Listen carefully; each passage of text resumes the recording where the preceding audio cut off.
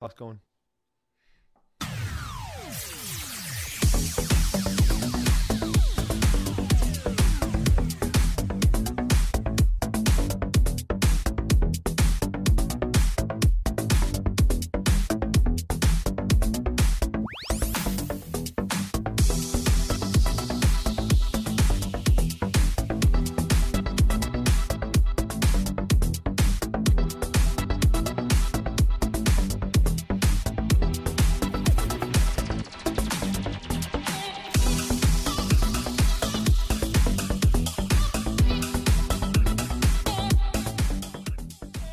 Welcome everyone. You were listening to and perhaps watching Hot Sauce Sports.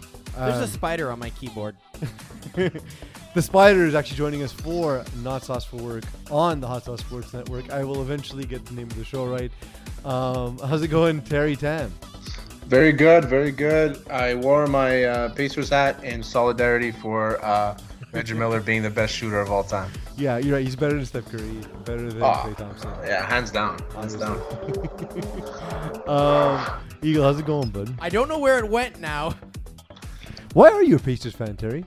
Was it just like you fell in love watching? It's just because of Reggie Miller. Yeah, I mean, back then my brother was growing up. My brother was a Bulls fan, and I just I've every team other than the Habs, I became a fan of because they were the little guy compared to even the Dallas Cowboys. Like when I became a fan of the Cowboys is because they lost to the Niners. Okay. And I was a Niners fan at when first. Deion Sanders went to the Niners. Yeah, exactly. When he took all the championships with him to San Francisco. Yeah, that's when I became a Cowboys fan. So it's because my brother was a Cowboys fan, so I switched over. Then him and my dad became Raiders fans, so I stayed a Cowboys fan. But like even Reggie Miller, he was just like the guy that nobody really liked. And he was different. He wasn't the same. Like he was just awkward. He was funny looking. The team was grimy. They were a grinding team. The same thing with Liverpool. Like I'm a huge Liverpool fan because there's Manchester United, there's Chelsea, Arsenal. Like there's all these teams, and then there's Liverpool who have this crazy history. And I'm also a big fan of history. Like I like, and Liverpool had this crazy history. Then they had this one player named Robbie Fowler.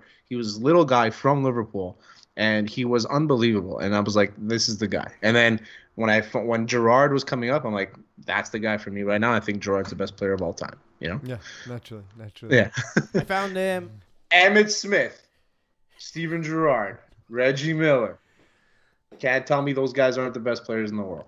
So is it Reggie? Okay, I can tell you Reggie Miller was not as good as Michael Jordan. Yes, Russ Cordnell. Russ Cordell, yeah, greatest of all time. That one I'll give you. That's 100%. I grew up a huge Russ Cordell fan, Pierre Turgeon fan, Pavel Bure. I like those kinds of guys, I was well. I mean, and we were both Expos fans, obviously, when the Expos were here. But that's because they're in our city, right? So it's easier to follow. Yeah, but then there's that. It's the same story with the Expos. It's like they have a good history. They're always like kind of like the little brother. It's I like that. I'm more of an Expos fan than I am. A Mets fan. Like I'm a Mets fan because there's no Expos. But if the Expos come back, thing here. We did the exact same thing. Back, it was like, where can we drive to in the summer to watch a game? And then it's like, well, we can't like the Yankees, so the Mets. I've been to Citi Field. I never been to Shea Stadium. I've been to Citi Field twice, and I haven't been to Citi Field yet. Oh, it's fucking beautiful, man. I never go to. The truth is, I just don't go to Queens when I go to New York City. I've been to 3 baseball games. I've been to Wrigley Field, Citi, and other than Olympic Stadium and the Rogers Center, whatever it's called. That place is a piece of junk. Like, it's old, apart. And it's also Toronto. Yeah. Toronto, just anything they do is shit. That's true. Yeah. England, by the way, they remain to be the Toronto of the earth. Yes, they do are the Toronto of the earth. They're the original Maple Leafs. I think it's around the same time that I think the last time England won a major championship, it was the World Cup in 1966.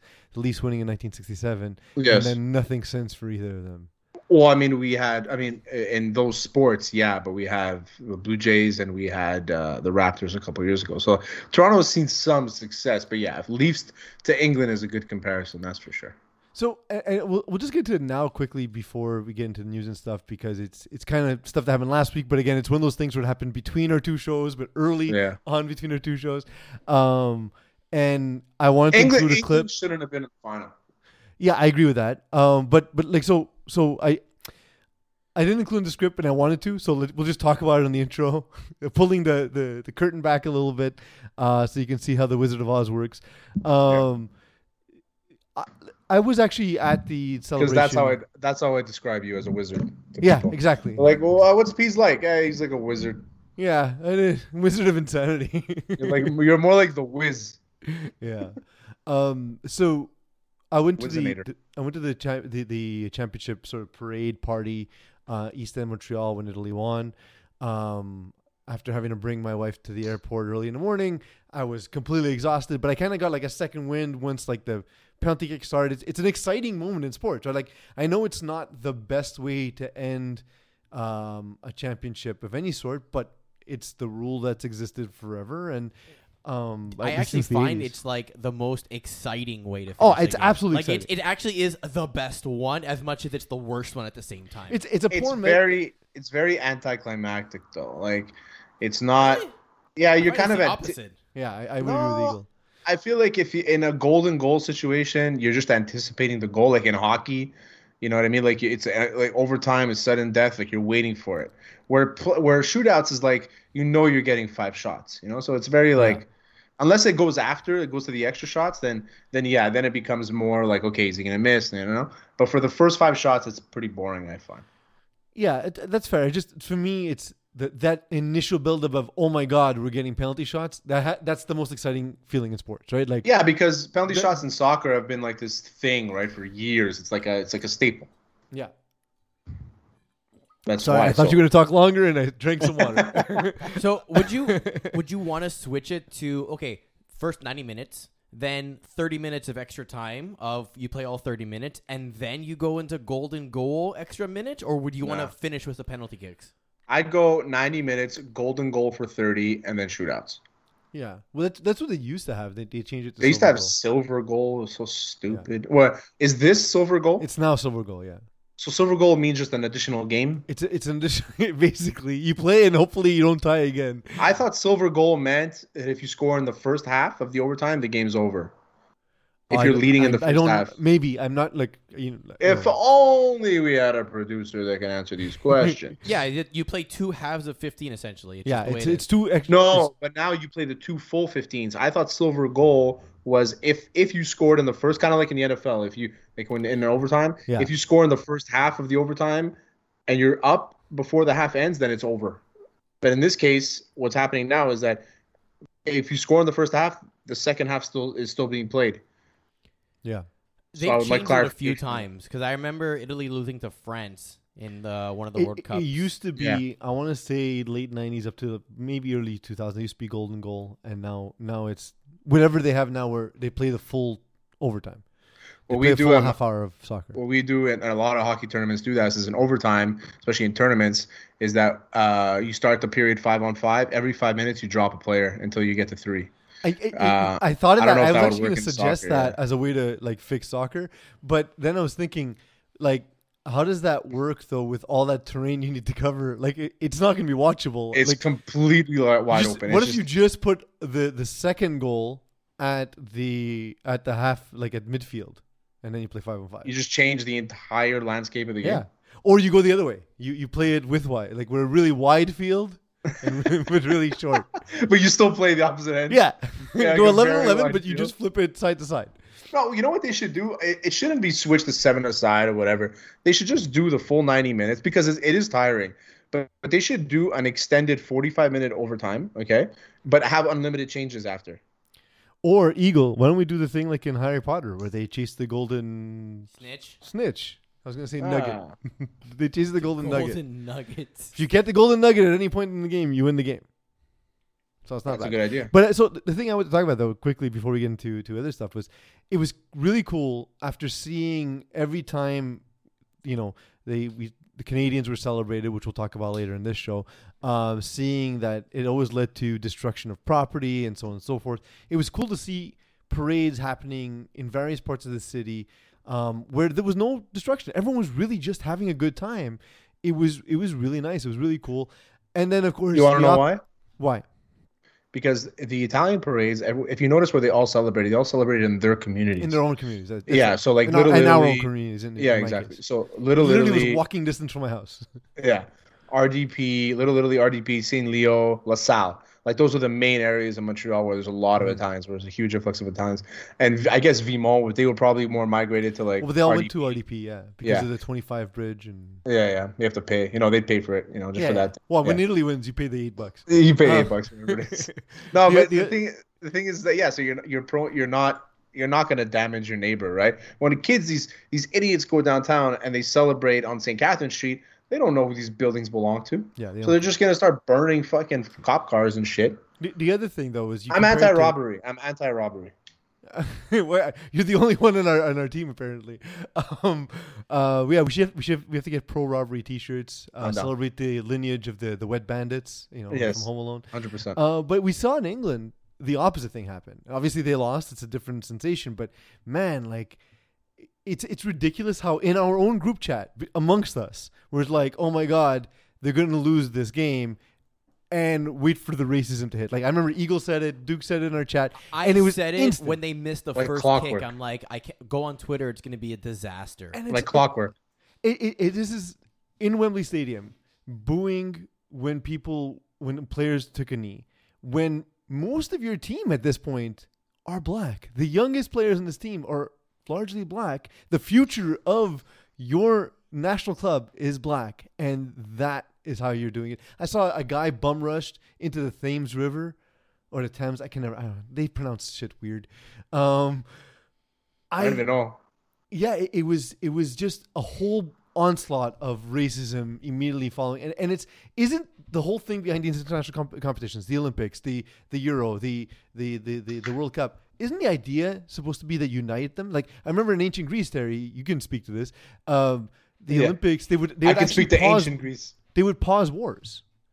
They would pause wars so that they can do the Olympics, and it was supposed to be this unifying thing. And in some cases, they were able to like use the Olympics and negotiate a truce because, like, you know what? Let's just have some wine. And it's all. We don't actually need to go to war, And to see it devolve into this, it's shameful, really. I'm not, but are you surprised? Like, it's the same thing with Boston Bruins fans. It's like England fans, Boston Bruins fans, not cut from a different cloth, my friend. I'll tell you that. And another thing I noticed, and I tweeted at this, is I noticed that English soccer players, and I said this during the game, English soccer players and English fans, like English people, look nothing alike. Yeah, I know. Like if I look at you guys. If I look at you guys, or if I go to Italy and I see some people walking around Rome, and then I look at Bonucci or even Chiellini or all these guys, I'm like, okay, they all look similar. Yeah. But British people and British soccer players look nothing alike. Why is that? Because the British soccer players have money to get their facial features fixed. To get their teeth fixed. That's what it is. There's also the other thing where historically there's only one group of people that have money in that country. They're the same people who voted for Brexit who also don't want immigration. Those types. The ones that if you go on Vice's YouTube channel, all you see is alt-right movement in England, the alt-right movement in this. Like it's one of those. Anyway, we have a ton of stuff to get to. Don't want to harp too long on it. I'm really happy for Italy. It would have been awesome for me if the Habs and Italy would have won, but you know what? It was cool to experience Italy winning the Euro. We have a ton of stuff to get to, so it is time for the news.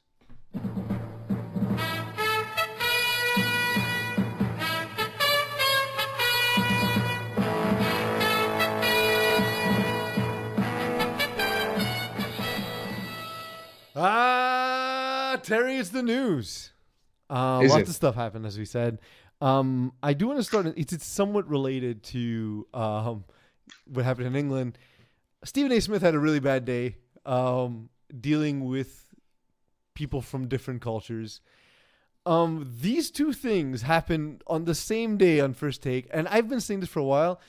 Stephen A. Smith works too many hours, and when you have a microphone in front of your face 20 hours a day, you're going to make mistakes. 100%. And like the thing is, I know people have an issue with Stephen A. Smith. You and I, Terry, are old enough to remember Stephen A. Smith, the reporter, not just the character on ESPN. Because right now he's not reporting. He's not a journalist right now.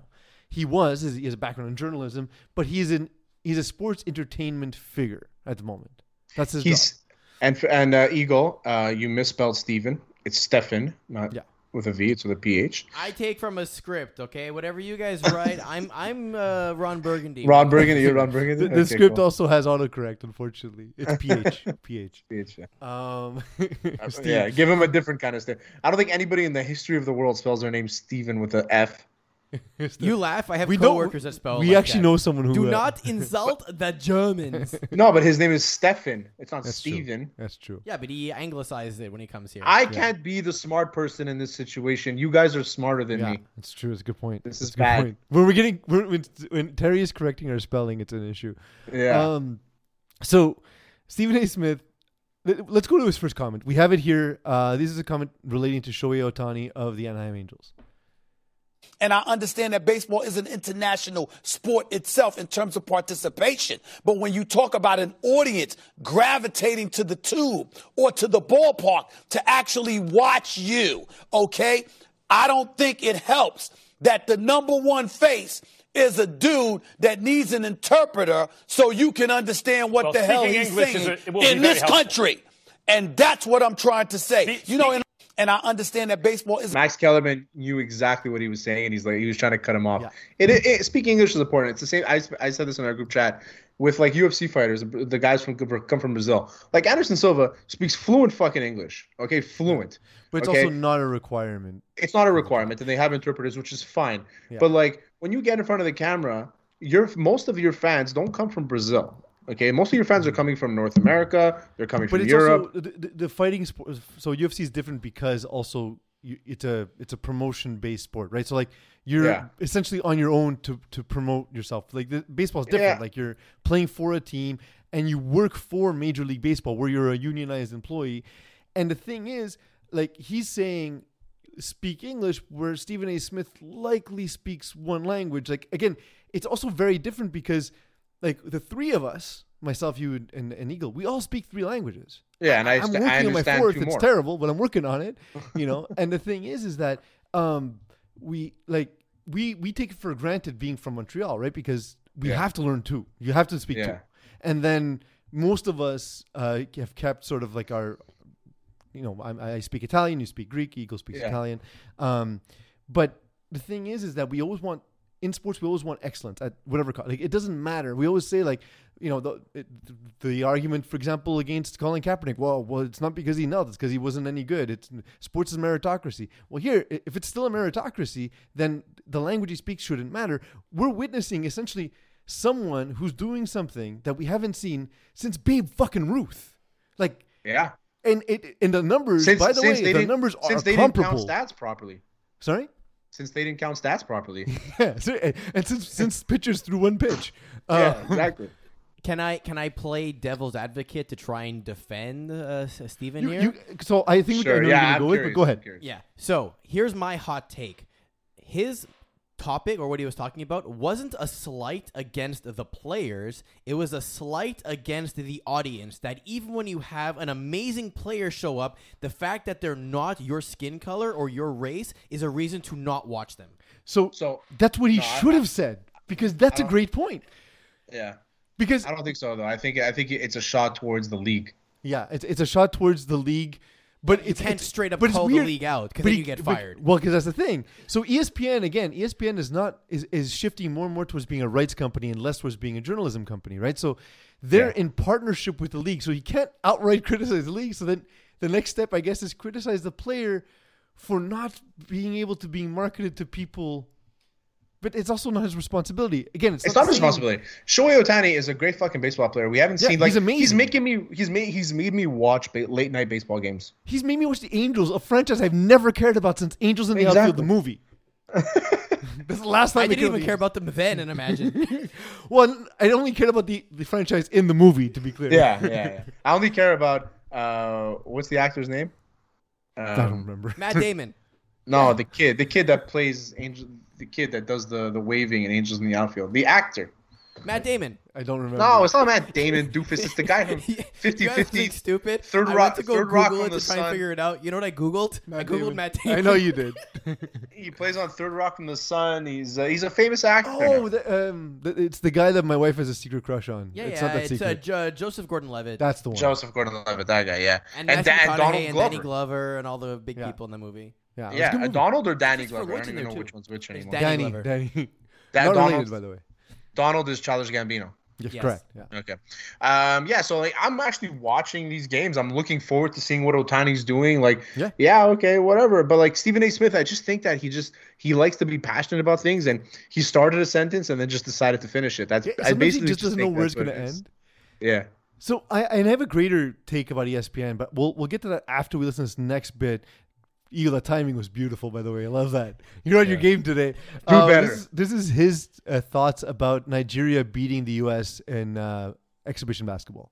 There's no excuse to lose to Nigeria. Some dude, Gabe Namdi, who goes by Gabe Vincent for the Miami Heat, Caleb Agada, Namu, or however the hell you pronounce his name. You give up 60 points on threes. There's no. So Nigeria lost to the U.S. by 83 points 8 years ago.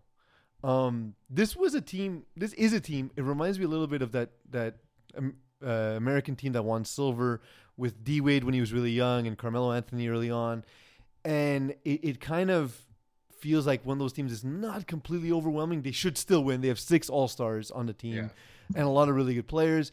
Nigeria has NBA talent, but again, Gabe Vincent is not Kevin Durant.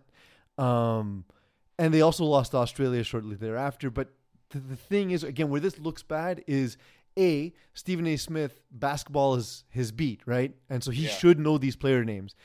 It's never a good look to also say however it's pronounced or whatever. And then imagine if Max Kellerman said that, though. Correct. He can't. B, neither should, right? Like, you could just say it's an embarrassment for the U.S. Also, without trashing Nigeria. I have an awful name for other people to pronounce. So when people pronounce my name, Terry Tan, very easy. So the thing is, if I'm starting to pronounce, like even Giannis, like people call him Giannis, but it's like, how many times do you call a player by his first name? Like I've Shaq, been doing it on purpose Kobe. every show, and you correct me every show. Yeah, you say Yanni and I say Giannis. I know it's Yanni, so but Giannis, it's a thing we do. I actually had a call with a Greek client who I didn't know how to pronounce their name. So as I was joining the call and I see them join, I just quickly did Google Translate and typed the name in and clicked the button to hear it pronounced. I thought you were just going to go Greek freak. I sounded amazing. That was great. It was perfect. That's what they need at ESPN. They need Google. Yeah, I think they have it also. They need Google Translate. No, but the thing is, right? people can pronounce Antetokounmpo. Like it's not a easy name to pronounce when you first look at it. But like for Stephen A. Smith to be like, it's to start saying a guy's name and he can be like, I'm sorry if I'm mispronouncing his name. Nothing wrong with that. But like, however you want to pronounce his name, like go fuck yourself. You know what I mean? Like it's just Stephen A. Smith becoming that other doofus that went to Fox. Skip Bayless. His name? Skip Bayless. Matt Damon. Yeah, Matt Damon. This Matt episode Damon just catching strays all show. This episode should be called Matt Damon. The next episode should be Eagle. Note it. The next episode is gonna be called. This episode should be called Matt Damon. Yeah, that's a good one. The thing is with Stephen A. Smith again, and I'm a fan of his, and I feel like a lot of younger people just don't know his background, don't know what he had to do to get to where he is, and where he is doing now. People also we saw it. We saw it through the pandemic. We saw it through all sorts of stuff where people confuse what journalism is and what social media is and what media is, and they're not all the same thing.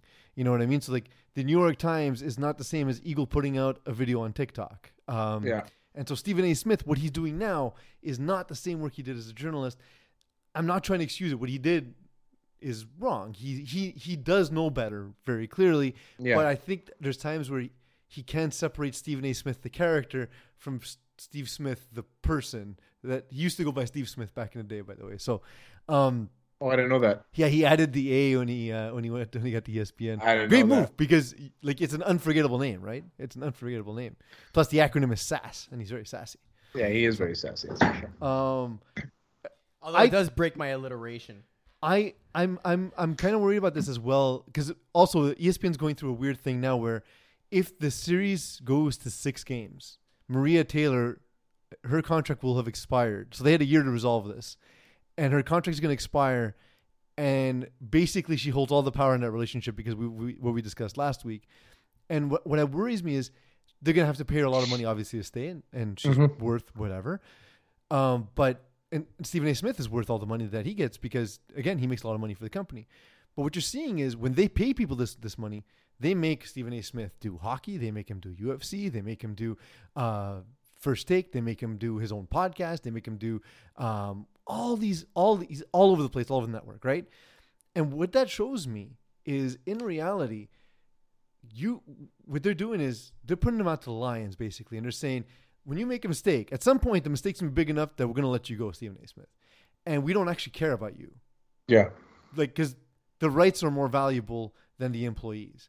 Of course, and that can't be a great work environment, and it wasn't always like that. It's becoming increasingly like that, and I think I don't know what's changed. I don't know enough about the organization.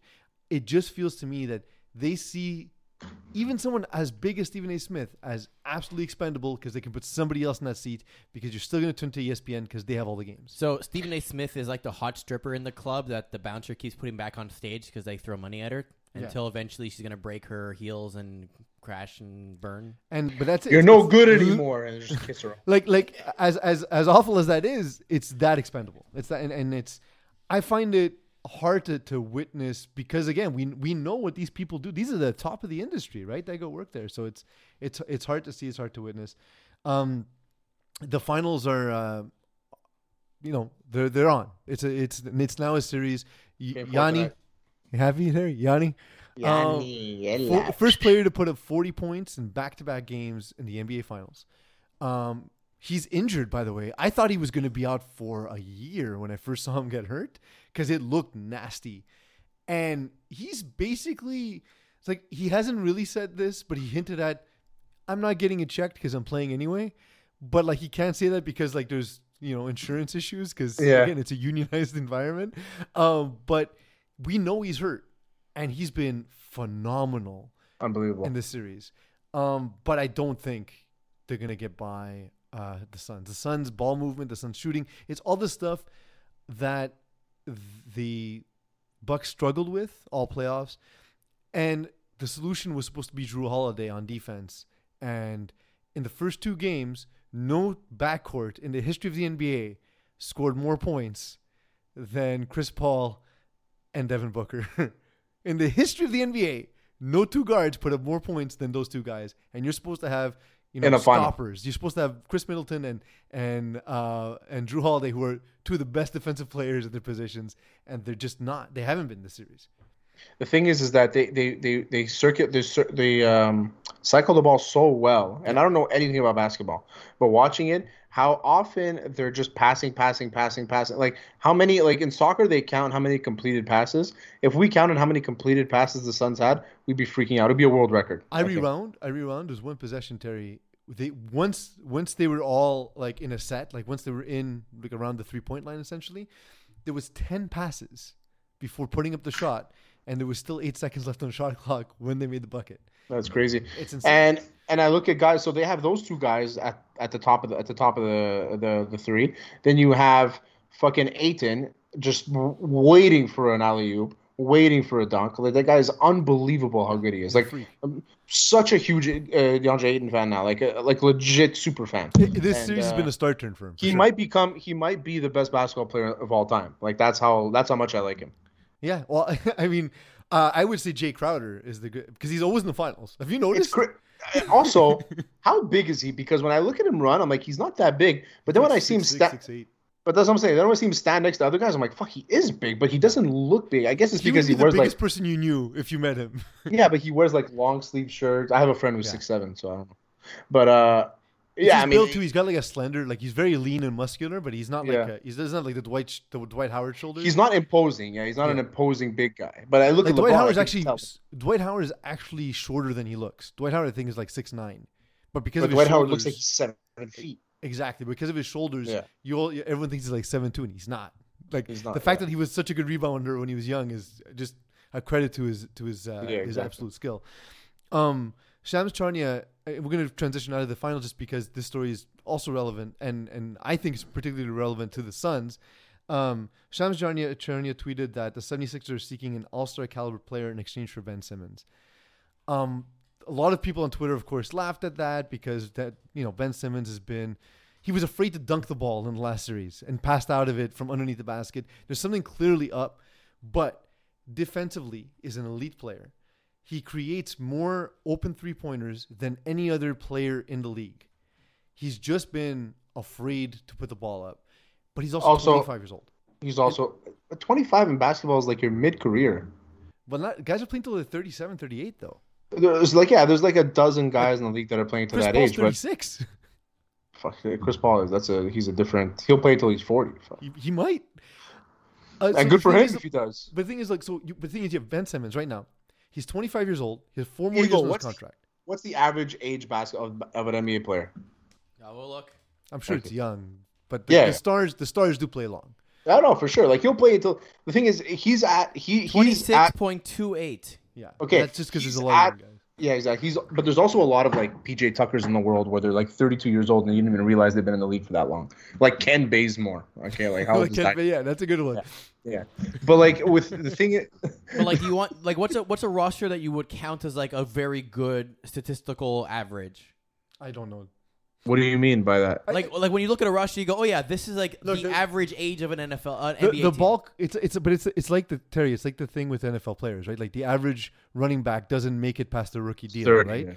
yeah. But we can think of so many examples because the most notable ones play for 10 years, right? So they say like the average running back, most running backs don't make it past the age of 30, which is kind of true because it's a physically taxing sport. But yeah, so I mean, listen, it's a very general average. I understand that, but he's at the point where he should be a lot better than he is. So if he's not getting better. I actually saw an argument. I saw an argument by someone who's a former league executive, who said, right now, if he doesn't improve, if he just plays, till the end of his career as the same player he is now, he's a Hall of Famer. Based on what he does, because basically, if you think John Stockton's a Hall of Famer, then Ben Simmons will be a Hall of Famer because the shooting percentages are about the same, not 3-pointers, but just general shooting, and the passing and defense is basically that. Like that's what he is. So if I look at Ben Simmons is he's obviously he's good defensively, or else he wouldn't be who he is because he's an elite. He's probably the best defensive point guard, and he could defend because of his size. He can even defend all 5 positions. But the problem with Ben Simmons, and he might have a Hall of Fame career when it comes down to it. Well, you're going to compare him to John Stockton, when I look at John Stockton, I don't look at his stats or whatever. I looked at how he impacted the game and like what he did and what kind of a point guard he was, and you know what I mean. If I look at his stats, I'll look at his assists because that's something that he single-handedly dominated in. Yeah. Ben Simmons dominates in defense. That's just what he does. Right? Gary Payton's another good comp, right? Like Gary Payton was a guy who not a great scorer, but a guy who was decent enough at scoring, but also great distributor and incredible defensive player. For the record, the youngest team is the Thunder at 23.5, and the oldest team is the Lakers at 29.1 because LeBron. That's because they sold all their guys. Clippers at 29 because Kawhi. Last season, the Suns had the youngest starting 5, which changed because they got Chris Paul. Now they're oldest starting 5. But the thing is, so I don't think it's crazy for them to seek an all-star caliber. Like one of the things people kept talking about was C.J. McCollum, but the 76ers won't take C.J. McCollum for Ben Simmons because even though he's a better fit, you're not going to take sort of like if you put an A grade on a guy, you're not going to take a B plus player for an A grade, right? Like CJ, a great player, but like without Dame, is he the same? Like and you want Ben Simmons to create the open 3-pointers for CJ McCollum, right? Exactly, yeah. So it does not. I think people just like to throw comparisons out there because they look at their stats, they look at where they stand, like how their popularity and things like that. Yeah, exactly. So if I look at Ben Simmons, I'm looking at him as his defense. So yeah, he might make the Hall of Fame. I think he will. But realistically, we're going to be talking about him when the end of his career. We're going to talk about at the end of his career as one of the best defensive players, right? Yeah. We're not going to be right now. We hate on him because he's a young guy that should be doing better, and the team had a lot of hype. But like as he goes, this is just how sports fans work. Is as he gets older, we're gonna be like, oh, he's so good defensively. We're gonna appreciate his defensive. It's like skill, LeBron after he won the championship in Cleveland. Like all of a sudden, everyone stopped hating LeBron for a second. Yeah, exactly. But again, Ben Simmons didn't do himself any favors when he tried to throw a fish back into the water and missed the lake. So I mean, there's that. But I was thinking, to me, I was trying to think of who can even trade for him, because you need, again, if you're gonna trade a star player, like, you need to be a team that's a bunch of shooters. So, like, for example, a team like the Warriors. But then, Warriors, yeah. Who are the Warriors going to trade? If they trade Klay Thompson, they cease to be the team with all the shooters, right? Do they still have Wiggins? Yeah, but no one's going to take Wiggins for. No, but it wouldn't be Wiggins heads up. I would never. I wouldn't do it in 2K. Unless you're literally moving a defensive piece for a defensive piece just for a change of 500 draft picks is what it has to be. It has to be like we saw what the Pelicans got for Anthony Davis was like 12 draft picks basically. Yeah, exactly. But I was actually thinking it might actually be a sign and trade. Like, for example, if you're the Suns and you have all these shooters and you have 36-year-old Chris Paul, who now is going to get another max deal, do you do a sign and trade where you sign him, trade him to Philadelphia because their window is now, and then you get Ben Simmons and he doesn't need to shoot with if he's on the Suns, right? Or if you go sign a trade with maybe like a team like Toronto, where if they sign a trade Lowry, it's not likely, but I only see it working with an aging superstar and in a sign and trade. I don't see it in any other scenario. Klay is like the ultimate, like the perfect trade, but I just don't think the Warriors would ever. The Warriors won't do it. Yeah, and again, Ben Simmons won't be as good because he won't have Klay Thompson to pass to. You'll have Steph Curry, and I guess they might have younger guys coming up too. I'm not fully aware of their whole. Wiseman's a decent shooter, and Wiggins. Okay. Wiggins, at the very least, is an okay shooter. Imagine he goes to the Lakers for something, and then his career just. No, but even at that, like, I think him going to the Lakers would be an awful decision for him. Look, it's an awful decision because it's the same thing with Lonzo Ball. Lonzo Ball and LeBron did the same thing, so they couldn't keep Lonzo Ball. You just couldn't get on the court because they play the same way. They're ball distributors. They're guys who need the ball in their hands, and we've seen that with Embiid and Simmons. They kind of do the same thing, right? So except Simmons actually goes up for a shot now and again. So I'm curious to see where it works out. We're going to follow that story as it develops, of course. I don't see him staying on the team because Daryl Morey is not a guy who stands pat. We saw it in all those years in Atlanta. In Houston. What does that mean, stands pat? Stands patiently? Yeah, it's just a thing I said. I don't even know if it's the right figure of speech. No, I've heard that before. Stands pat, yeah. Eagle, while we discuss the next topic, find out what the origin of stands pat is. Richard Sherman arrested for burglary and domestic violence. We all had the same reaction. When I read the story, it's not what I thought it was. He broke into a male relative's home, which is burglary, and assaulted him, which is domestic violence. But it's not what you think of when you think domestic violence, right? We're all kind of shocked because Richard Sherman has a reputation for being sort of erudite, well-spoken, a really smart dude, a guy who's about player empowerment, all that stuff. He's not supposed to be the guy that does this. Correct. And we don't know a ton about the story because it just happened today, and the details, of course, are going to get leaked as the court documents get filed and all that. Yeah. So apparently, according to some Seattle reporters, because it was done so early in the morning, his bail is going to get denied immediately until the charges are actually pressed and the whole stuff, which only happens tomorrow, essentially. So we're waiting 24 hours to see the actual detail of what's going to be included in the court documents. Because there's no bail, right? I'm curious to know if there's no bail. It's just not. They literally can't do it now. I looked it up. I looked it up. So the reason why there's not a bail immediately is because, like you said, they're looking at the charges. If it's a felony charge, then there's no bail. Yeah. That's the state law. And I think there's 3 or 4 variations of domestic violence and burglary they can charge him with. Correct. So it depends on which one they pick. Correct. What's a felony? Like assault with a deadly weapon is a felony. So maybe if he stabbed him or if he beat him with a gun or something, like that's assault with a deadly weapon. Yeah, and I would imagine the degree of assault matters too. All these things. Yeah. It's very complicated. We're gonna get more information as it goes. I was surprised, but Eagle. The thing is, I would deny you bail because you still haven't told me what Stan's pad is. Like, it's good that you came in with some information there, but it's not the information I was looking for. I've been trying to find it, and Google is not very helpful this time around. So maybe that was the problem, though. That was the problem with Stephen A. Smith and pronunciation, is Google just froze up on him. Yeah. Maybe that's why. Because that's all we have now. Stood pat, standing pat, stands pat. Definition of stand pat. To play one's hand as dealt in draw poker without drawing. No idea what that means. Yeah. Wait, one sec. To play one's hand as a deal in draw poker without drawing. To oppose or resist change. Which Daryl Morey is... I guess you're saying your metaphor did not make sense, please.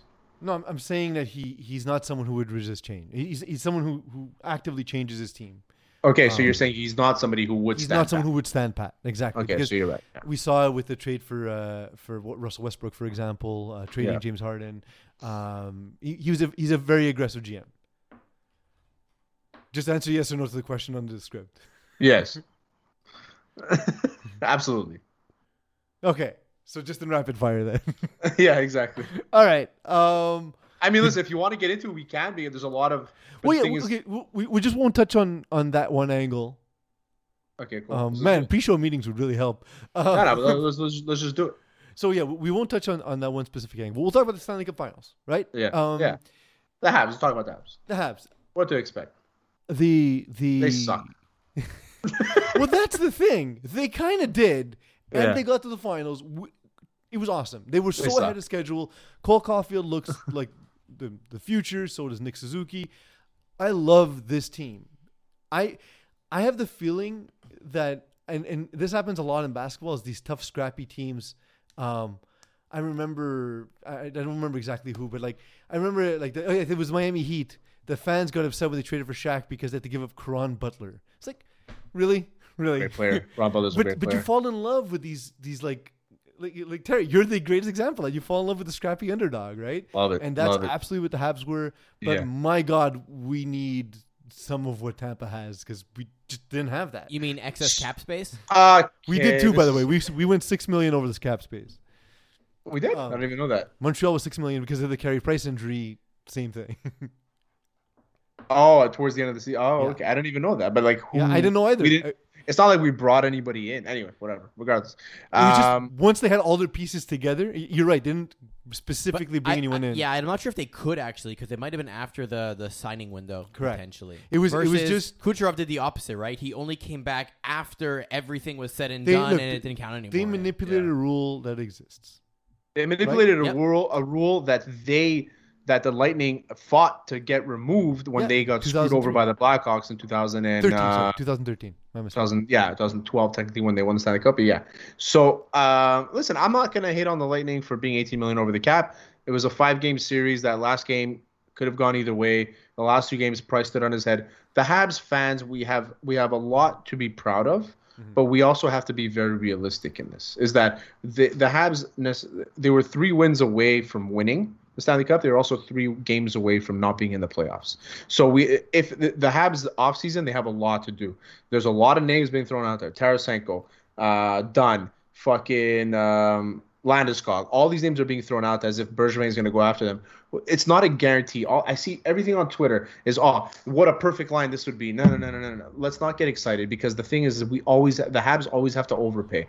We have to because the taxes here are too much, because of the dollar. They have to overpay. So I'm excited for the future. Caulfield, Suzuki, KK, all of it. I'm excited. I love it. But I'm also realistic. Where I'm going to say is we're not completely out of the woods yet.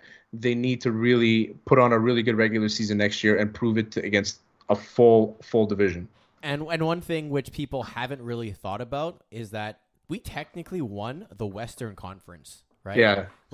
This isn't a regular playoff scenario. Had this been regular Eastern versus Western finals, we would have potentially, even if everything went exactly according to plan, we would have played Tampa in one of the rounds and then immediately lost, right? We would have never made it to the Stanley Cup Finals. I remember watching the first series between Tampa and Florida, and I remember thinking to myself, wow, Florida got screwed.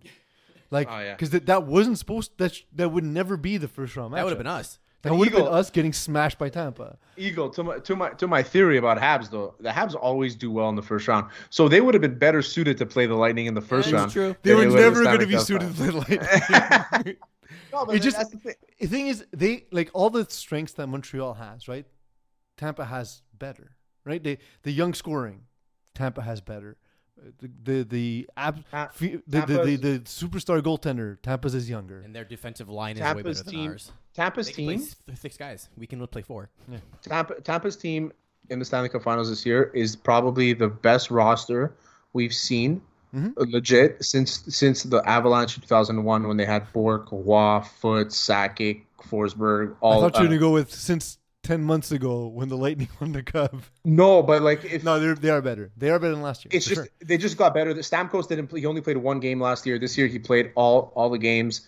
Like there's just that. McDonough was a year better. Sergachev a year better. If we take this roster and you put it together, I think this is the best roster we've seen in the last 20 years. It's fucking crazy how good this team is from top to bottom. They have the biggest. And we talked about Vasilevsky and Kucherov being Conn Smythe winners. Man, I don't know how the fuck Ryan McDonough didn't get any votes. That guy was the best player in the playoffs, period. He was awesome. From top to bottom. Kucherov is just the goal scoring was out of this world. Like he scored so many goddamn goals. Yeah, he's just a sick player. And Vasilevsky shut the door because his equipment's fucking like this. Also, yeah, I loved all the memes, by the way. Like where he was the blue guy from Charlie and Chocolate Factory, or Andre the Giant was another good one versus Carey Price, who looked like a normal human. All credit where credit is due, right? And the Lightning are fucking good, and they were much better than the Habs. There's no the Habs should be proud for getting there. You know, it's disappointing that they lost, but you know what? On to the next and see what happens next year. Here's another thing about Vasilevsky: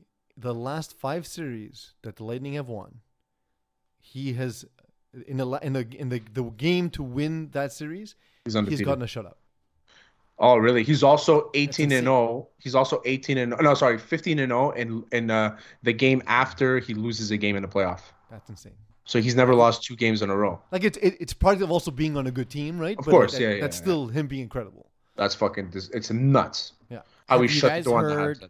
Have you guys heard the rumor that Marc Bergevin, instead of trying to renegotiate or extend his general manager contract, might be promoted into a director president of hockey operations, and that they might be bringing in Scott Mellanby from assistant GM into full-time GM instead, and he takes over the reins of what has been put together? I mean, I heard about that. It's still the same people in the organization, right? Like that's why. Like I think it might be a good time to do that, where you finally take him out of the spotlight. You bring in Duham officially is no longer interim head coach. Yeah. So you can kind of start the next phase of the project, but with new people in leadership. Well, it's what they did with Chicago, right? Scott Bowman came in. He went up. His son came in. Stan Bowman took over as GM.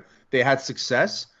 All their stars got older, whatever, retired, all that stuff. And then now they're on a rebuild, and there's nothing wrong with doing that. Bergevin has built a core. He's built a very good core, and now obviously a lot of people hate on him. He's a great GM. Just in our 2 years of doing the show together, you've seen me turn on Bergevin. My opinion shifted. I think he's done a great job. The only trade I would take away 100% from Bergevin, Sergachev. That trade is the dumbest trade in the history of the NHL. I'm not even lying. It's dumber than the Patrick Waugh trade. It's dumber than all of it. It's not bad. It's not even that. It's not even Drouin. That Drouin is bad. It's that the Habs continuously draft defensemen and they give them away. And 2 of those guys won the Stanley Cup this year in McDonough and fucking Sergachev. It pisses me off. And what also pisses me off is that people are saying that Romanov should be traded now. Why the fuck would we trade Romanov? Stop that. Stop trading defensemen away. I want to fucking. The thing is, you compared it to the situation of Blackhawks. I will say there's even one way that we're far ahead of the Blackhawks is, as far as I know, this regime hasn't covered up any sexual assault. As far as we know, though, so you never know. There has no covers of sexual assault. Absolutely, they're fucking idiots. They're stupid. So I remember, I remember when this happened with Penn State, and I remember thinking to myself, so like if this happened at Hot Sauce Sports, for example, right? We find if I say Alex the intern, I'm not going to do it. It's too mean. Let's say we hire somebody, right? I think I should sexually assault Alex just so we can have this on the record. No, but let's say that happened and we hired somebody, right? And they did that. Yeah. They would be instantly fired immediately, and right? Reported to the police. And reported to the police because for 2 reasons: A, you're fucking disgusting. Secondly, why would we want it to come back on us and ruin our company, right? Like, I never understood why, specifically in sports, because like Penn State, like you can't find another, like, was it offensive coordinator for Jerry Sandusky for the Blackhawks? There's nobody else who can do that job, really. They're elitist. 6 and billion they think they can people get on away this with shit earth, if they one just guy don't can talk do that about job. it. Sorry? They're elitists. They think they can get away with shit if they just don't talk about it. It's frustrating, and It's the sad. fact that the Blackhawks are still fighting it to me is just Yeah, the Brett fact that the Sopel has said, Blackhawks come out, and I think Ego, you had said the screenshot, and the Blackhawks come out and say, yeah, we knew this happened, but like technically we didn't refer him there or whatever it was. Like they're basically it's a legal defense essentially, right? Like we didn't have a obligation to fire him essentially or report it because he saw part of our. But why wouldn't you want to fire him? And so, that's the thing I don't understand. Brett Sopel has come out and said a lot of the players in the locker room knew it happened as well because they were talking about it for a few days and nobody said anything either. So it's just complete failure in the entire organization and everyone involved. It's that's well put, Eagle. It's organizational failure, 100%. Terry, I learned one thing. I did business school. From when you're back to the studio, I just learned something by looking up at the screen. Wearing the black on the black background, you look pretty sick. It is pretty sick. I'm not gonna lie. You look lean and mean. Yeah, I'm not. It's just the black on black. Did you only lose some weight, or did you also lose some money? I've actually I'm gonna make all my money back from the Bertans bets tonight. Baby, tonight. Yeah, and if you want to, you can use Hot Sauce promo code and make millions off of the Hot Streak app. Just download it. There's games tonight. MLB is going to be available soon. Tonight might be the last night there's basketball, so you better fucking get on it and make some money. It's 2-1, Terry. It's 3-1. Oh, it's game 4. My mistake. Yeah. This might be the second last night of basketball. I think it will be. This is the second last night of basketball. I personally have a lot riding on this final. It's not because of Hot Streak. I will have a lot riding on it tonight, though, because I will be playing tonight. Yeah, absolutely. But I have a lot riding on this because Alex the intern was talking about how Montreal was going to win the Cup. Yeah. I was talking about the Suns were going to win the NBA championship back like early in the season. So this has me looking like a genius when all I was trying to do was piss off Alex the intern. So it's the best possible. If the Habs are going to lose, this is the way they had to lose. But making me look like a genius. The intern, you said anyone but the Lakers, and you would have pissed them off. So what? Like, can we write an article of top three things that piss off Alex the intern? Me. Yeah, it's facts. Just us. Facts. Facts. Yeah, information. He hates facts. Access to information. Alex the intern hates facts. Like, and research. He always tells me you twist facts. I said, well, if they're facts, then they're facts. It's just doing research, man. Just like when he called, I know he was sarcastic, but just when he called the guy that robbed Gallagher's house a genius, but then he called Kucherov a stupid idiot or whatever it was. I'm like, classless was the term. Yeah, classless. I remember it because I threw it back in his face when I said, classless. And then so I screenshotted it just in case he deleted it. And then I went on Twitter and I ripped him. I went back and forth with him. And that's where the anti-robbery came out of. Honestly, one of my favorite things to do at night when I'm super high is watch you guys argue on Twitter. I wish I had more of a life, but I don't. Terry, if you want to eat something delicious while making some hot streak bets, what would you apply to your food? Okay, so I would get a rack of ribs. Okay. I would get a rack of ribs. I'd fire up that barbecue, warm it up to 400, 500. You know what I mean? Fire up the barbecue. Get my rack of ribs that were already seasoned with the best, juiciest, flavorful, not so spicy Mike's BBQ rub. Now you can visit Mike's BBQ rub at MTL.com and you can use Hot Sauce 10 promo code for 10% off the entire site with that rub. Also, if you get some fries, you get some chicken. You rub a little mustard truffle sauce or that Ghost bourbon barbecue sauce. Unbelievable. Anything they have on the menu is good. Mustard truffle, their new truffle sauce. It's legit. I'm going to say this again. Sucks your dick. Hot Sauce 10 promo code. I'm a guy who's always made my own barbecue sauce, right? It's something I prided myself on, but I got really busy because, we started a sports podcast company. And I now just use Mike's barbecue sauce. I legitimately do it. Terry, I'm terrible at read. So if I'm saying it, it's actually true. I do love the sauces. They're great guys. They're great guys. So they are good guys. Buying from them. Yes, absolutely. You boys ready for rapid fire? Let's do Always. it. Now that I spilled water all over all the equipment, before I get electrocuted, let's do rapid fire. All right. A sterling job. Yankees broadcaster John Sterling made a call on an Aaron Judge home run. However, he was watching the game through a monitor and not live, and so his play-by-play was reacting to the replay of the home run. Now here's Judge. Man, the breaking ball is hit in the air to deep left. That ball is high. It is far. It is gone. Unfortunately, that was a replay of the home run, but it was a good replay. You know what? To his defense, I'm sorry. It's not like it's on the monitor. Like, what am I supposed to do? This is a great way to do a game, isn't it? Yep. All right, take it up. It's not like there was like a loop that said replay or anything like that. It was just a video. So his defense, but also like know the play you just called. It's you know what it is though. Like there's so much happening in play-by-play. You have like producers in your ear. You have stats being fed to you. You have so like. I'm sure he just looked up, was surprised to see it on the screen, like, and they're not at the games; they're doing it remotely, right? And so that was an away game, so he's not at the field. I don't think. He might be. He wasn't. No, I looked it up. So the Yankees, a lot of teams are not sending their personnel yet because traveling is still complicated with COVID restrictions. Yeah, the Blue Jays still playing Buffalo. There you go, the Buffalo Jays. 77 cases in Quebec last Friday.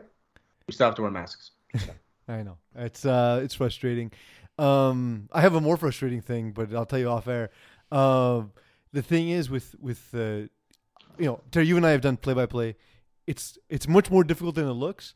Yeah. And doing it in that environment where you're not physically at the game, I imagine that being incredibly difficult. I actually have a funny story. So I used to work at this like multicultural radio station in Montreal, like back in it when I went to broadcasting school, and then when I got out, I got a job there. It was a Greek radio station, but they had like Italian, Lebanese, all that shit, Armenian. So no Stephen A. Smith, got it. Yeah, Stephen A. Smith wouldn't work out well. I was Stephen A. Smith. I had a radio show called Throwdown Radio. It was Sunday nights from 11 to 1 a.m. It was great. I was by myself. Me and my buddy Peter did it. Peter Zerjotis, remember the boxer who came on? Oh yeah, he did it. Yeah, and then it would be me and him, and then when he wasn't there, I would just do it alone, and I would rant for like an hour, and I would put commercials. It was an amazing time. I had such a good time. Anyway, but when the World Cup came, when the World Cup happened, we had this guy from Greece come in. Like he moved to Montreal, and he got hired as a job. I think he worked as a radio in Greece anyway. So we had this small TV in the booth, in the radio booth that we just had on in the background. It wasn't used for anything.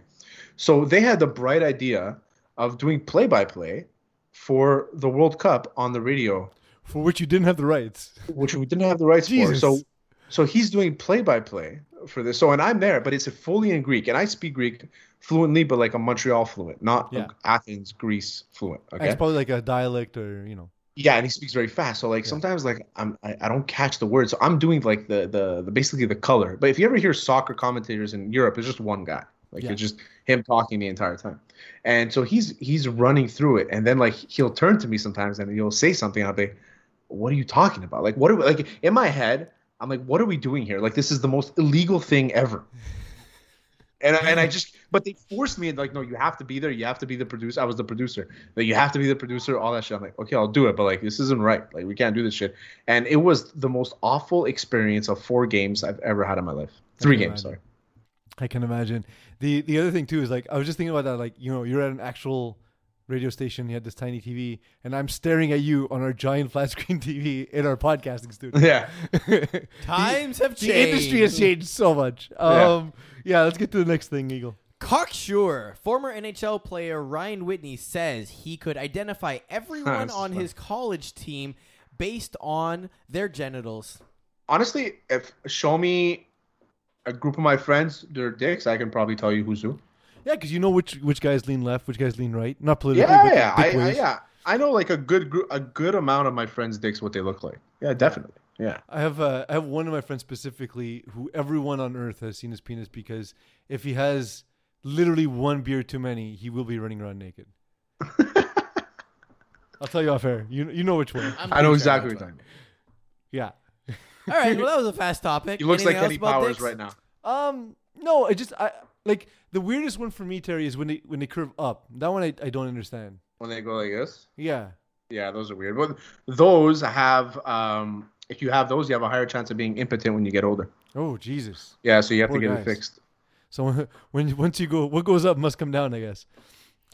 All right. Sleeping Booty. Jake Paul has gifted his Sleeping McGregor chain, one purchased for $100,000, to a Dustin Poirier, and Poirier has accepted. All right. As I bring up the picture of what it looks like, I want to mention the fact that the name is spelled different and completely wrong in the script twice. One of them is Poirier, and the other one is Porter. Guy, autocorrect. That's funny because phone. That's funny because Tyson Fury called him Porter also. There you go, Dustin Porter. Yeah. So the thing is with this is that this is my problem with Jake Paul. I love what Jake Paul is doing. I think it's fantastic. He's really shaken up the entire fight world. He's made them all nervous. Like legit, he's made all fighters nervous. Because we know that all these fighters can destroy him, but like he's doing the right things. He's going about it the right way. But anyway, he always talks about how Conor needs him now more than he needs Conor, but yet he's still making these chains with Conor, and he always has Conor's name in his mouth and all that shit. And that's the part with Jake that bothers me is like he says things. No, I get it. But he will fight Conor. I think in the next 3 years he'll fight Conor for sure. I think it's gonna be it's hard to get these fights sanctioned through the UFC because Dana White likes money. And the thing is that we've seen it already. Like other than the Floyd Mayweather fight, because that was a ton of money. It would be a boxing fight though. But Zuffa, which is the promotion company for the UFC, they started their own boxing window.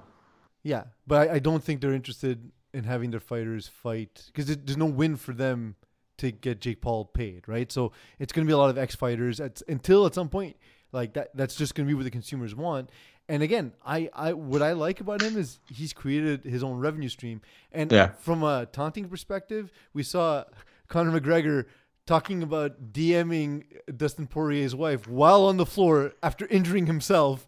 No, Dustin Poirier's wife DM'd him. Oh, I know, but apparently it was fake. Of course, it's fake. But the thing is that it isn't.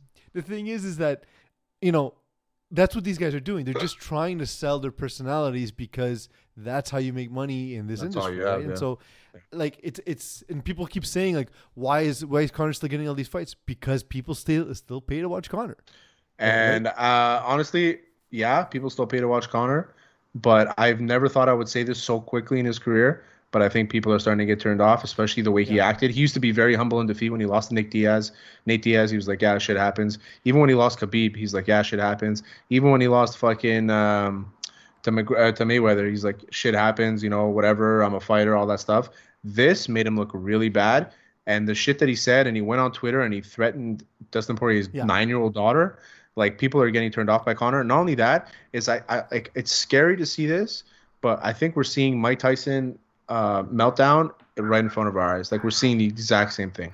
I say that once in a while about stuff like, you and I, especially because of the show we do, we're going to feel bad in the future for some of the guys we made fun of, not knowing what was going on with them kind of thing. We're going to do 30 for 30 about them. And I think you're absolutely right, Terry. I think something's up. I think, the guy's going through whatever stuff. But you're right. You lose a lot of sympathy when you start making it about the families. And fighting has always had sort of like they've trafficked in sort of, race baiting before when it was like, can the white guy defeat the black champion? We grew up in that era, right? And when Mike Tyson was fighting and he was this terrifying black figure and it was, they marketed the hell out of that. And we saw it with, when the Russian boxers started becoming, more and more part of the sport, and we saw South American fighters in the lighter divisions. All these things, they've always sort of treaded on these uncomfortable territories. But I think that's one thing everyone can kind of get behind. Is like when you start threatening people's families who are not involved in the sport, they're not in on the gag, right? Yeah, exactly. It's not the same. You leave all fighters say you leave families out of this, and it's like. And even Dustin's like, listen, he's threatening me. He's like, Dustin Poirier is funny. He's like, my wife. He's like, she's tough. She'll be able to handle it. He's like, but he's threatening me. Like, you can't turn back from that. He's like, if somebody threatens me, he's like, I'm gonna have to respond. And that fight, although I don't want to see it anymore because it's like repetitive. I was bored. It almost has to happen again because we're not going to hear him shut up until he loses. So, and up until that fight, I'm pro Conor the entire way. Like I've always been a Conor guy, no matter what. Dolly through the window, punching an old guy in the face. I've always been like, you know what? He's off the rails of it, but he'll get back into guy's phone. Yeah, that too. But like, if somebody sticks their phone in my face, I'm gonna break it. Like that's just what it is. Like So I'm never gonna show you anything on Instagram. Terry, check out this chick. Nope. No. Sorry. Just gonna send it to you. Just fucking DM it, bro. Yeah, no, I agree. So, but I just had one quick question before we move on. Like, you know this industry more than I do. How much of this is a work, and how much of it is he's just an asshole? So I think that the whole thing is a work. I just think that he knows that the UFC's not going to do shit and he's untouchable. But I do think that he put himself mentally in that situation. I don't think that he would like to threaten a 9-year-old girl. I don't think that he would necessarily call another competitor's wife a hoe if he didn't put himself into this mentality. Mm-hmm. He put himself into, I have to kill this guy. I have to pump myself up because the last time I took him too easy. Remember the last time how nice he was to him? Yeah, he had to put himself. He went two opposite extremes.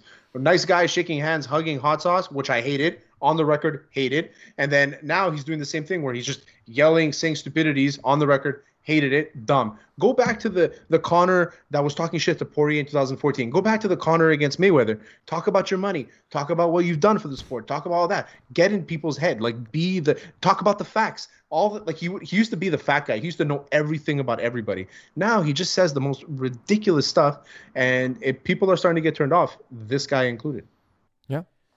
All right. It's not very rapid this week, huh? It's fine. No, it's all good. No shoes, no shirt, no problem. So speaking of leagues and players who have zero personality, we finally have the difference maker. Since winning the Stanley Cup, Tampa Bay Lightning Nikita Kucherov has done a shirtless, drunken press conference where he put on a shirt that taunted fans. The team dented the Stanley Cup and had to be sent to Montreal, ironically, for repairs. He also found himself with a advertising sponsorship deal with Bud Light, and everything is number one bullshit. So just to bring everyone up to speed, in case you happen to not catch this, here is the infamous press conference. Lightning, we have Nikita Kucherov. Media, please raise your hand if you have a question. We'll start with Joe Smith, The Athletic. Joe, let's hear it. Just how would you describe your congratulations? How would you describe your emotions right now after doing what you guys did? I don't know what to say. It's back to back, and I couldn't sleep for 3 nights. And to be able to win this game is huge. Wesley was outstanding. MVP. I was telling him every day, Wesley, you're MVP. You're the best player. And then they gave it to whatever the guy in Vegas, the Vezina. And then last year they gave Vezina to somebody else. Number one bull. Wesley took both cups. That's like a Russian thing. He took MVP, and I was keep telling him he's MVP. He's the guy that he's the best. He was on his head today, and he kept us in the game. And another shout out by him, remarkable. Can't even tell more.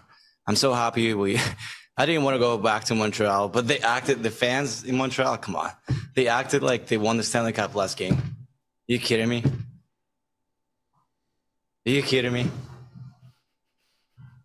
John Romano, Tampa Bay Times. Their final was last series. Okay. He's not wrong. I mean, I think we spoke about this already. No, we did, but not on the show. We just not on the show. Oh, okay, yeah. I don't think we all yelled at Alex the intern. And I love the shirt. He made a shirt that said 18 million over the cap, which is great. Yeah, which is ultimate heel. I don't like he didn't say anything that he's wrong about. Like everybody's like, oh, he disrespected the fans and Fleury because he didn't remember his name. The guy's fucking he's hyper up on adrenaline. He just won a second Stanley Cup. The guy has broken ribs. Okay. He's probably 16 beers in already. Yeah, because he's celebrating winning the cup. He doesn't need to remember people's names, and he doesn't need to be nice to anybody. He just needs to do what he wants to do. Like, that's just like people fucking, yeah. Like people like Alex and like Habs fans on Twitter that are just so fucking pumped up and like angry, like, oh, we need to do something. Do what? The guy said words. There's nothing you can't do because he's so much better than everything we have. Exactly. and you know what? If he did that as a member of the Habs, we would have been like, oh, this guy's amazing. So much personality. Because you know what? When we were taunting Vegas with fucking pizza slices and Dano in the press conference, that was fine. That was fine. If Gallagher went on after, if they won Stanley Cup and Gallagher said he's like, oh, the fans in Tampa, they don't care about hockey, whatever. At least we have real fans here. Like, if he said something like that, which isn't fucking crazy. It's not crazy to think that would happen. People would be like, yeah, Gallagher's the best, whatever. That's how hypocritical Habs fans are. No, I loved it. I thought it was great. Again, I had the initial reaction of like, talking about the clients in a sense, talking about the fans. But I was like, you know what? He's doing it, portraying the heel, and he's good. He doesn't care. Like they won two Stanley Cups in the shortest period of time that any teams won 2 cups back to back. It's incredible, and he was absolutely the difference maker. We all saw that, and my question about the whole story though is there nobody else who can repair the Stanley Cup? Is there just one guy and he's in Montreal? No, I think that the guy that has the contract to repair it is here. Yeah. How do you get that contract? That must be awesome. It's a great contract. That has to get fucked up every year, right? There's no way that cup comes back. Yeah, people are like, oh, see, they disrespected the cup too. That happens people have pissed in that Stanley Cup. Gronk bunted with a Super Bowl trophy. Tom Brady dented it with a baseball. He launched it from boat to boat. These people just want to get fucking mad over anything, man. Yeah. They're idiots. They're all idiots. There was one more rapid fire, but I'm throwing in breaking news. This is actually just coming out now. According to reports, Montreal Canadiens' Shea Weber may be out next season for a long-term injury because of his lingering foot and ankle issues, leading to the Canadiens potentially being able to not have to protect him during the upcoming expansion draft, leaving about $7.5 million additional cap space in the process for next year. Essentially, we can do what Tampa did. Nice. 18 million, baby. Wow. Let's do it. Woo! Let's do it. Imagine Weber comes back for the playoffs and he just fucking lights out because he didn't play all year and he's fine. Well, that's exactly what Kucherov did. He was so fast in that first series. I was like, he's the fastest guy on the ice. Oh, because he's not tired. He's the fastest guy in the world. Oh, yeah, because it's his first game ever. Yeah. All right, so that was that. And then finally, our last one over here. You got it, dude. While on a hike, Ashley Olsen is now my new favorite Olsen twin. She was photographed walking around, beer in hand, machete in the other, and wearing what looks like a weird toga thing or whatever it is. So, yes, I want this. Same birthday, same birth year. Me and the Olsen twins. Yeah, you look exactly the same. Or the same person, basically. Well, I mean, maybe now because the machete and the beer. It's just like what goes into the decision. You're like, you know what?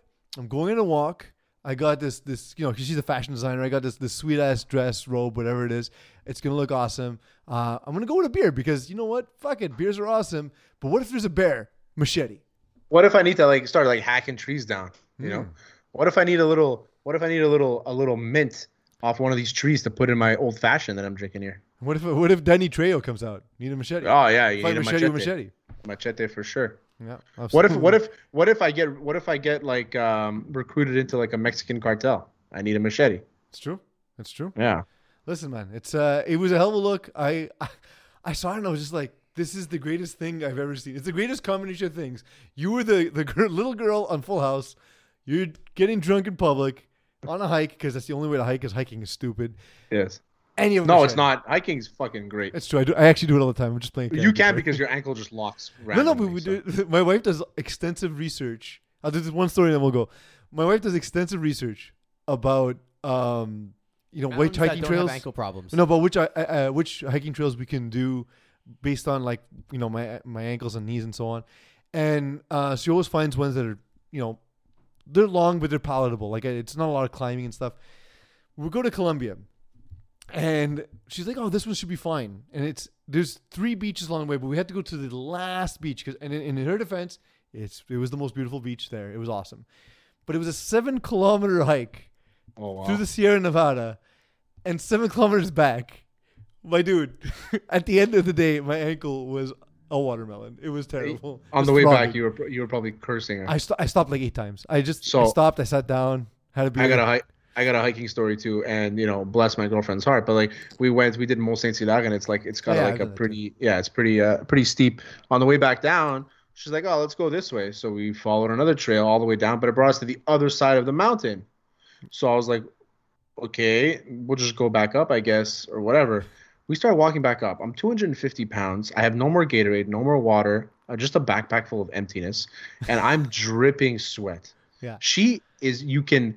She's sandpaper. That's how dry she is. Okay, I'm dripping sweat. I have asthma. Okay, it's humid as fuck. Mosquitoes everywhere. Recipe for anger. Short temper. How many arguments on the way back?